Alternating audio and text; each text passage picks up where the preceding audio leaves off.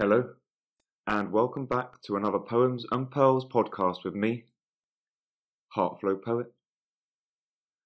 Today, I opened my little book of positive thinking to a page, and it spoke to me straight away. And this is what it had to say. Feel the pain of others. Understand their struggles and disappointments, their hardships and inadequacies, and open your heart to them. Realize that everyone is doing the best they possibly can. Judge no one, but rather cradle all of humanity in your heart. And this little piece of writing really spoke to me. Many years ago, I read a series of books called Conversations with God. Some people listening may be familiar. You may have heard of them, or you may never have heard of them. Whatever the case may be, I recommend reading them or rereading them. And it was around that time that I came to this idea that actually I'm not a separate individual, although I may appear to be. But actually, everything and everyone that I see is a reflection of me. Using the old metaphor that we are more than just a drop in the ocean, we are the ocean itself. You could see each human and each physical manifestation of energy in this universe as another drop in the ocean that you are.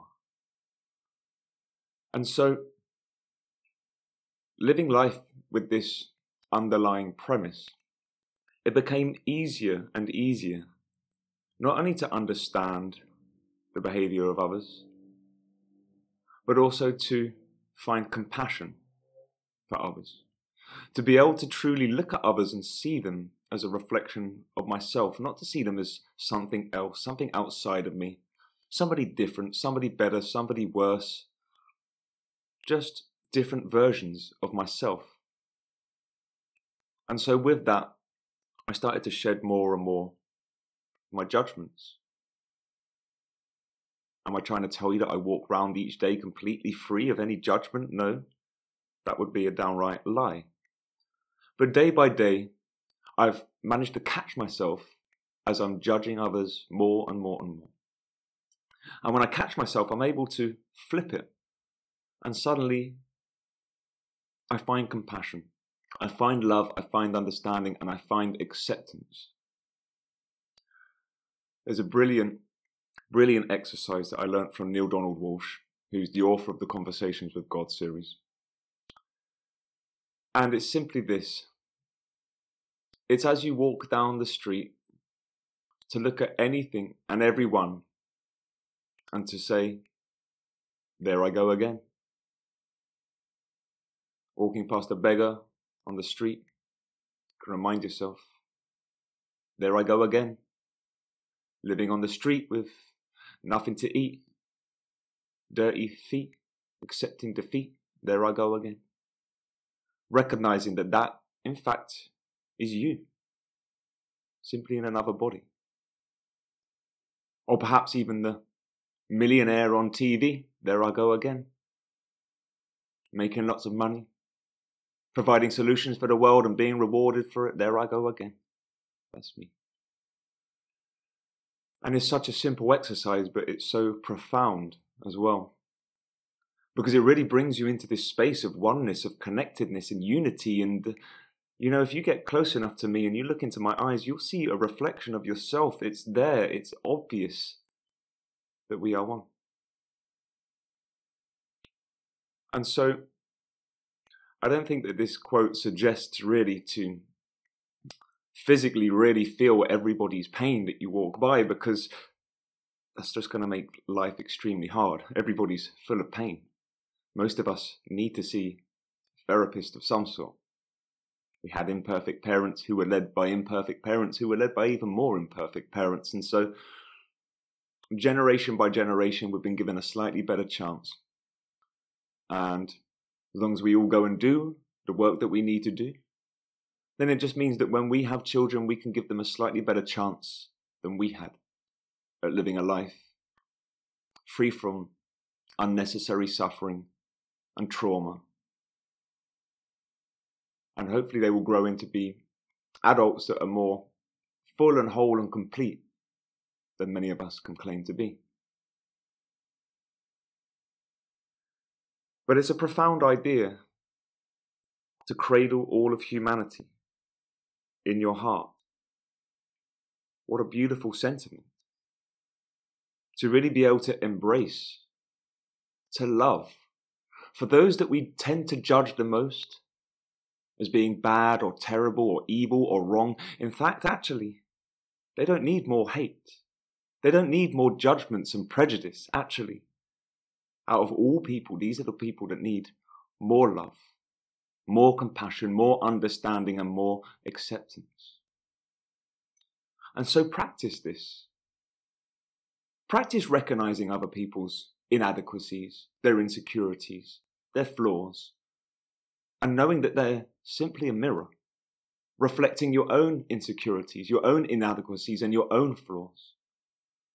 And in this way, you are able to find that love, to cradle them in your heart, and whether you realize it or not, that difference in your energy, in your vibration that you're sending out, that has a huge effect.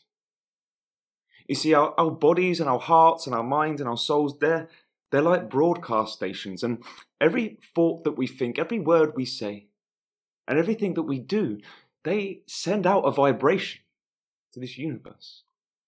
And that vibration goes out and touches all of the people around you, and then it goes out and touches all of humanity and beyond into the cosmos. And that vibration has the power to create waves. That vibration has the power to free slaves. That vibration has the power to give you more power.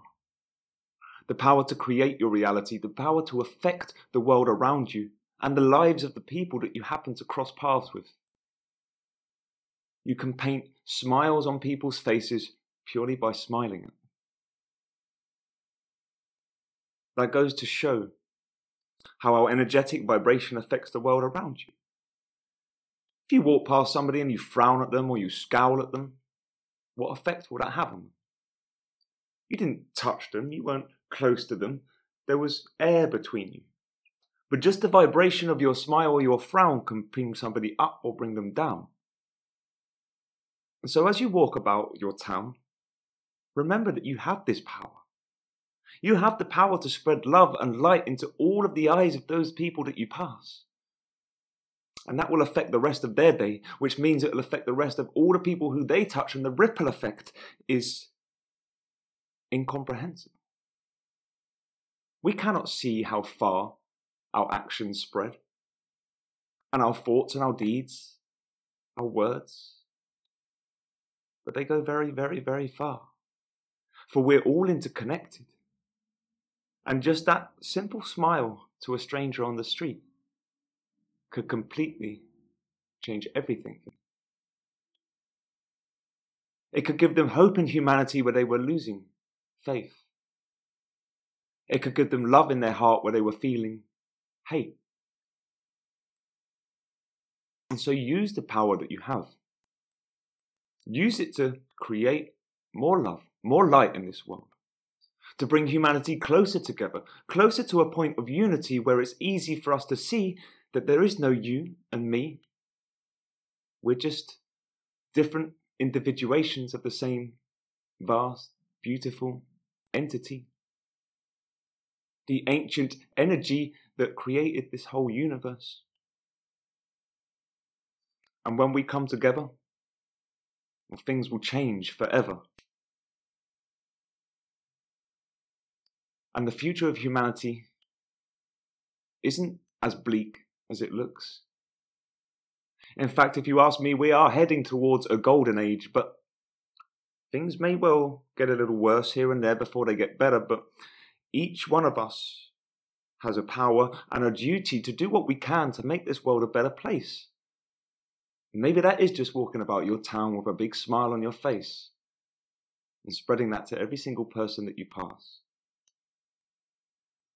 And so, remember, through understanding the struggles and disappointments and hardships of others, you come to a place to better understand your own struggles, disappointments, and hardships. And you give yourself a greater capacity to open your heart so that the medicine within you may heal not only yourself, but all others around you. When you realize that everyone is doing the best that they possibly can, given the resources that they were given, the life that they had, the upbringing that they were brought into, the family that surrounded them, then suddenly it becomes easy not to judge anybody. For you realize that you never really know somebody's story. And in this way, we find greater peace, greater harmony, greater serenity, and a greater capacity to love. Thank you once again for tuning in to the Poems and Pearls podcast. I look forward to speaking again. Please do share with your friends, sending my light and my love from my heart to yours. And I thank you for listening.